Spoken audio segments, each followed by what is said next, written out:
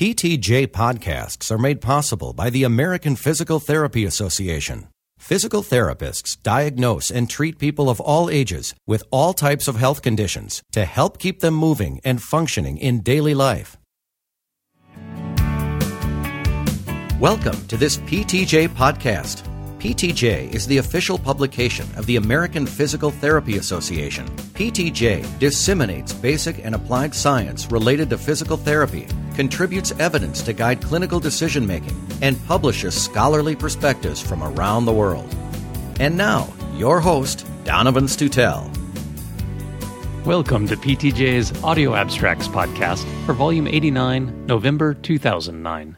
This month's research reports focus on a systematic review of constraint-induced movement therapy in children with cerebral palsy, intensive progressive exercise program for patients after single-level lumbar microdiscectomy, physical therapy patient management in the acute care setting, predicting performance on the NPTE, a conceptual model for optimal international service learning, EMG activity during step-up exercises in older adults, supported treadmill stepping and walking attainment in preterm and full-term infants, and assessing patient goals in people with persistent musculoskeletal pain.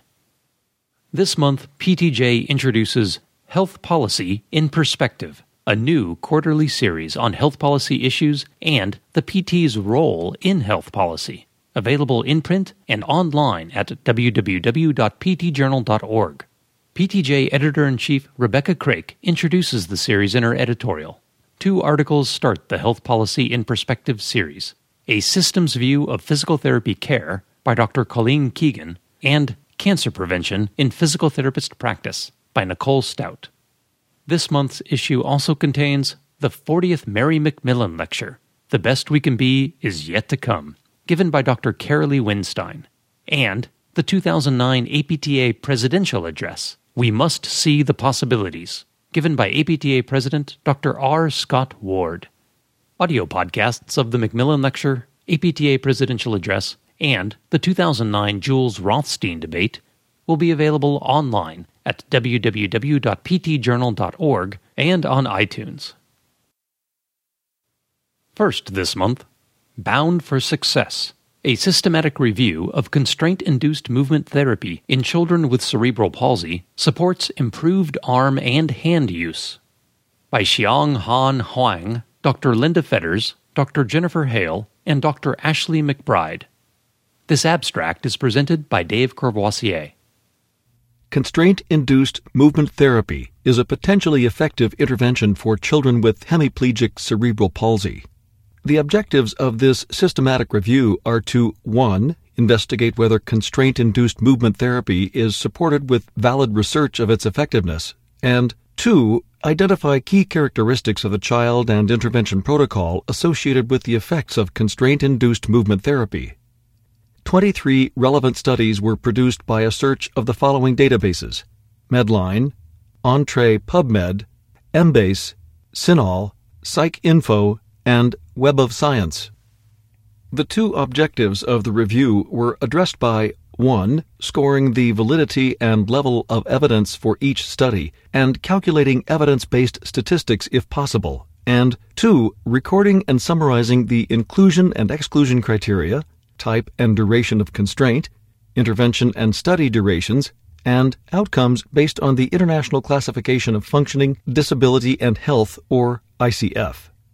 A limitation of the study was that only studies published in journals and in English were included in the systematic review. Studies varied widely in type and rigor of design, subject constraint and intervention characteristics, and ICF level for outcome measures. 1 outcome measure at the body functions and structure level and 4 outcome measures at the activity level had large and significant treatment effects. These findings were from the most rigorous studies. Evidence from more rigorous studies demonstrated an increased frequency of use of the upper extremity following constraint-induced movement therapy for children with hemiplegic cerebral palsy. The critical threshold for intensity that constitutes an adequate dose cannot be determined from the available research. Further research should include the following: a priori power calculations, more rigorous designs, and comparisons of different components of constraint-induced movement therapy in relation to specific children, and measures of potential impacts on the developing brain. An invited commentary on this article by Dr. Jean Charles and Dr. Stephen Wolf, and the author response are available online and in print. Lead author Xiang Han Huang is a Doctor of Science student in the Department of Physical Therapy and Athletic Training at Boston University in Boston, Massachusetts, and currently is working in the Department of Biokinesiology and Physical Therapy at the University of Southern California in Los Angeles, California. Next, an intensive progressive exercise program reduces disability and improves functional performance in patients after single-level lumbar microdiscectomy by Dr. Cornelia Kulig and 17 co-authors for the Physical Therapy Clinical Research Network. Restoration of physical function following lumbar microdiscectomy may be influenced by the postoperative care provided. The purpose of this study was to examine the effectiveness of a new interventional protocol to improve functional performance in patients who have undergone a single-level lumbar microdiscectomy. The study was conducted in physical therapy outpatient clinics. The participants were 98 patients, 53 male and 45 female, who had undergone a single-level lumbar microdiscectomy. The participants were randomly allocated to receive exercise and education, or education only. The exercise intervention consisted of a 12-week periodized program of back extensor strength and endurance training and mat and upright therapeutic exercises. The Oswestry Disability Index and physical measures of functional performance were tested 4 to 6 weeks post-surgery and 12 weeks later following completion of the intervention program. Because some participants sought physical therapy outside of the study, post-intervention scores were analyzed for both an as-randomized 2-group design and an as-treated 3-group design. In the as-randomized 2-group analyses, exercise and education resulted in a greater reduction in Oswestry Disability Index scores and a greater improvement in distance walked compared with the education-only group. In the as-treated 3-group analyses, post-hoc comparisons showed a significantly greater reduction in Oswestry Disability Index scores following exercise and education compared with the education-only and usual physical therapy groups. The limitations of this study include a lack of adherence to group assignment, disproportionate therapist contact time among treatment groups, and multiple use of univariate analyses. An intensive progressive exercise program combined with education reduces disability and improves function in patients who have undergone a single-level lumbar microdiscectomy. A bottom line for this article is available online. Lead author Dr. Cornelia Kulig is Associate Professor of Clinical Physical Therapy in the Division of Biokinesiology and Physical Therapy at the University of Southern California in Los Angeles, California. Next, Physical Therapists' Management of Patients in the Acute Care Setting, an Observational Study by Dr. Diane Jetty, Dr. Rebecca Brown, Dr. Nicole Collette, Dr. Wendy Friant, and Dr. Lloyd Graves. Previous literature has not fully described physical therapists' management of patients across diagnoses in the acute care setting, or how that management might vary by facility. The purposes of this observational study were to describe patient management by physical therapists in the acute care setting and to examine variations in patient management across facilities. 50 clinicians practicing at 3 academic medical centers in the northeastern United States agreed to participate in the study. Over a 2-week period, the clinicians completed checklists indicating the details of patient visits. Logistic analyses controlling for patient age and diagnosis and accounting for clustering of data were conducted to examine the odds of patients having several categories of examinations, goals, and interventions. Participants provided over 2,300 visits to almost 900 patients. More than 75% of patients in each facility received examinations, goals, and interventions related to functional ability. The median number of visits per patient, duration of visits, and number of visits in which the patient was not treated varied across facilities. Patients with orthopedic conditions were more likely to receive several types of examinations, goals, and interventions than those patients with medical or surgical conditions. The odds of patients having examinations, goals, and interventions related to functional abilities were greater in Facility 2 than in Facility 1. The limitations of this study include the convenience sample, the use of an untested data collection tool, and the use of only age and diagnosis to control for case mix. This study of physical therapist practice in 3 acute care facilities suggests that patient management focuses on functional activity. There was no clear pattern of examinations, goals, and interventions related to specific diagnoses. A small degree of variation was found in practice across the facilities. A bottom line for this article is available online. Lead author Dr. Diane Jetty is professor and chair in the Department of Rehabilitation and Movement Science at the University of Vermont in Burlington, Vermont.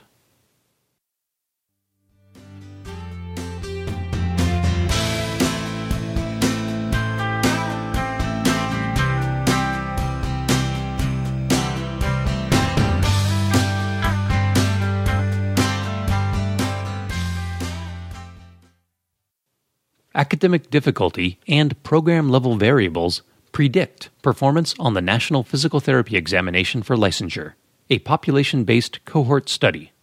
By Dr. Daniel Riddle, Dr. Ralph Utzman, Dr. Dion Jewell, Stephanie Pearson, and Dr. Jiangrong Kong. Several factors have been shown to influence first-time pass rates on the National Physical Therapy Examination, or NPTE. It is unclear to what extent academic difficulty experienced by students in a physical therapist education program might affect NPTE pass rates. The effects of institutional status, public or private, and Carnegie classification on NPTE pass rates also are unknown. The aim of this study was to quantify the odds of failure on the NPTE for students experiencing academic difficulty and for institutional status and Carnegie classification. This investigation was a retrospective population-based cohort study. Quota sampling was used to recruit a random sample of 20 professional physical therapist education programs across the United States.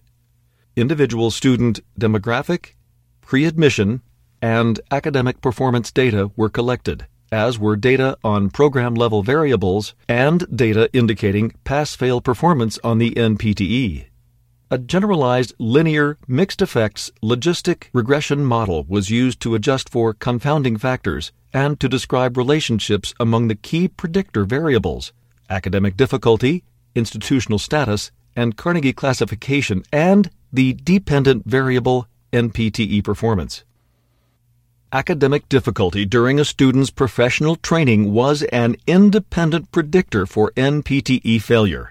The odds of students who had academic difficulty relative to students who did not experience academic difficulty failing the NPTE were 5.89.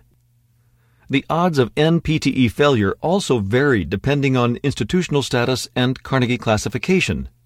The findings related to Carnegie classification and institutional status should be considered preliminary. Student performance on the National Physical Therapy Examination was influenced by multiple factors. However, the most important potentially modifiable risk factor for poor NPTE performance likely is academic difficulty during professional training. Lead author Dr. Daniel Riddle is Otto D. Payton Professor in the Department of Physical Therapy at the Medical College of Virginia campus of Virginia Commonwealth University in Richmond, Virginia. Next, a conceptual model of optimal international service learning and its application to global health initiatives in rehabilitation by Dr. Celia Paycheck and Dr. Mary Thompson. There is growing involvement by U.S. clinicians, faculty members, and students in global health initiatives, including international service learning. Limited research has been done to examine the profession's increasing global engagement, or the international service learning phenomenon in particular, and no research has been done to determine best practices. This study was intended as an early step in the examination of the physical therapy profession's role and activities in the global health arena within and beyond academics. The purposes of this study were 1. To identify and analyze the common structures and processes among established international service learning programs within physical therapist education programs, and 2. To develop a conceptual model of optimal international service learning within physical therapist education programs. A descriptive exploratory study was completed using grounded theory. Telephone interviews were completed with 14 faculty members who had been involved in international service, international learning, or international service learning in physical therapist education programs. Interviews were transcribed and transcriptions were analyzed using the grounded theory method. 4 major themes emerged from the data: structure, reciprocity, relationship, and sustainability. A conceptual model of and a proposed definition for optimal international service learning in physical therapist education were developed. 7 essential components of the conceptual model are: a partner that understands the role of physical therapy, community-identified needs, explicit service and learning objectives, reflection, preparation, risk management, and service and learning outcome measures. Essential consequences are positive effects on students and community. The conceptual model and definition of optimal international service learning can be used to direct development of new international service learning programs and to improve existing programs. In addition, they can offer substantive guidance to any physical therapist involved in global health initiatives. Lead author Dr. Celia Paycheck is Assistant Professor in the Physical Therapy Program, College of Health Sciences, at the University of Texas at El Paso, in El Paso, Texas. She is Vice Chair of the American Physical Therapy Association's Cross-Cultural and International Special Interest Group. Next, comparison of gluteus medius muscle electromyographic activity during forward and lateral step-up exercises in older adults, by Dr. Vicki Stemmons-Mercer, Dr. Michael Gross, Subhashini Sharma, and Aaron Weeks. Step-up exercises are often suggested for strengthening the hip abductor muscles and improving balance in older adults. However, little is known about whether the forward or lateral version of these exercises is best for activating the hip abductor muscles. The purpose of this study was to examine the electromyographic amplitude of the gluteus medius muscles bilaterally during forward and lateral step-up exercises. The study design involved single-occasion, repeated measures. 27 community-dwelling adults, 7 men and 20 women with a mean age of 79 years, participated in the study. The subjects performed forward and lateral step-up exercises while the surface electromyographic activity of the gluteus medius muscles was recorded bilaterally. Pressure switches and dual force plates were used to identify the ascent and descent phases. Subjects were instructed to lead with the right lower extremity during ascent and the left lower extremity during descent. Electromyographic activity of the gluteus medius muscle was significantly greater for lateral step-up exercises than for forward step-up exercises for the left lower extremity during the ascent phase and for both lower extremities during the descent phase. In addition, electromyographic activity of the right gluteus medius muscle was significantly greater during ascent than during descent for both exercise directions. Study limitations include use of a convenient sample and collection of limited information about participants.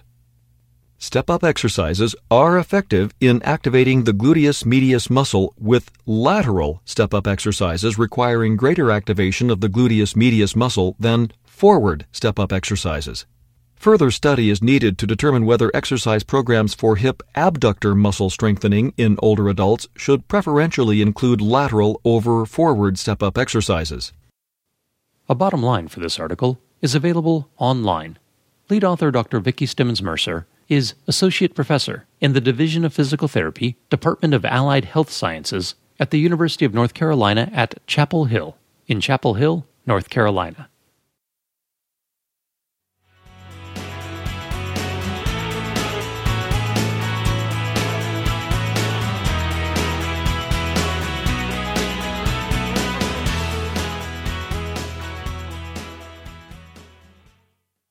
associations of supported treadmill stepping with walking attainment in preterm and full-term infants by Hong-Ji Lo, Pei-Shan Chen, Dr. Wu-Shun She, Dr. Quan-Hua Lin, Dr. Tung-Woo Liu, Dr. Wei-J Chen, and Dr. Se-Feng Jiang. Treadmill training in supported stepping has been used as part of rehabilitation programs for children with neurodevelopmental problems to facilitate earlier onset of walking. However, information concerning the developmental continuity between supported stepping and walking is limited. The aims of this study were to longitudinally examine supported stepping in preterm and full-term infants, and to explore the step parameters associated with walking attainment. A cohort study with a longitudinal follow-up design was used. 29 preterm infants and 20 full-term infants were examined bimonthly with supported stepping on a treadmill from 7 months of age until walking attainment or 18 months of corrected age. The associations between step variables and walking outcome were examined using Cox proportional hazard regression and logistic regression. Walking attainment for preterm infants was later than for full-term infants. The following were found to be associated with age of walking attainment in all infants: the percentage of alternating steps, hip-knee correlation, hip-ankle correlation, and asymmetry ratio of stance time of stepping movement from 7 to 9 months of corrected age. At 7 months of corrected age, manifestation of at least 3 of the following 4 step features predicted walking attainment prior to 11 months of corrected age: percentage of alternating steps of 80% or more, a hip-knee correlation of 0.37 or less, a hip-ankle correlation of 0.73 or greater, and an asymmetry ratio of stance time of 1.40 or less. Failure to achieve such competencies at 7 or 9 months of corrected age was predictive of failure in walking attainment by 15 months. The limitations of this study included a small sample size and commencement of stepping assessment as early as 7 months of corrected age. The emergence of walking may involve cooperation of alternating pattern generation, interjoint coordination, and interlimb coordination in supported stepping in preterm and full-term infants. The identified step predictors may assist clinicians in designing appropriate treadmill training programs for those infants with delayed walking. Lead author Hong-Ji Lo is a doctoral student at the School and Graduate Institute of Physical Therapy at the National Taiwan University College of Medicine in Taipei, Taiwan, and is lecturer in the Department of Physical Therapy at Hongguang University in Taichung, Taiwan. Last this month, the Patient Goal Priority Questionnaire is moderately reproducible in people with persistent musculoskeletal pain by Parnila Asenluf and Kim Seelbeck. The Patient Goal Priority Questionnaire is a patient-specific measure for identification of behavioral goals and evaluation of clinically significant changes. The use of such a measure in clinical settings and research requires that identified goals be consistent over time. Self-reports of behaviors related to the goals should be reliably estimated. The purpose of this study was to estimate chance-corrected agreement and test-retest reliability of the Patient Goal Priority Questionnaire. Chance-corrected agreement between the Patient Goal Priority Questionnaire and a similar therapist-guided goal identification tool, the Patient Goal Priority List, also was estimated. A correlative and prospective design with 3 measurement points was used in the study. 54 people who consulted physical therapists in primary care for persistent musculoskeletal pain were included in the study. Analyses of chance-corrected agreement and test-retest reliability of the Patient Goal Priority Questionnaire were done at the first and second measurement points. Chance-corrected agreement between the Patient Goal Priority Questionnaire and the Patient Goal Priority List also was analyzed at the first and third measurement points. The percentage of agreement on content of the priority lists of the Patient Goal Priority Questionnaire at the first and second measurement points was 52%. Cohen-Kappa values for agreement of rankings range between 0.47 and 0.64. Test-retest reliability coefficients for the self-report scales of the Patient Goal Priority Questionnaire ranged from 0.35 to 0.81. Chance-corrected agreement decreased when physical therapists were involved in the goal identification process using the Patient Goal Priority List. This study had the following limitations. 1. Varying item content and a small heterogeneous sample possibly increased variation and the standard error of measurements. 2. The feasibility of using traditional approaches to psychometric evaluation of patient-specific measures is questionable. Chance-corrected agreement and test-retest reliability of the Patient Goal Priority Questionnaire were moderate. Involving a physical therapist in the goal identification procedure possibly introduced further bias. The size of the measurement error must be taken into account when using the Patient Goal Priority Questionnaire for estimations of clinically important changes. A bottom line and an e-appendix for this article are available online. Lead author Dr. Pernille Asenluf is assistant professor in the Department of Neuroscience in the section of physiotherapy at Uppsala University in Uppsala, Sweden. Thanks for listening. This has been a production of Science Audio, online at www.scienceaudio.net. We always appreciate your feedback. You can email ptj@scienceaudio.net or leave a voicemail at 626-593-7825.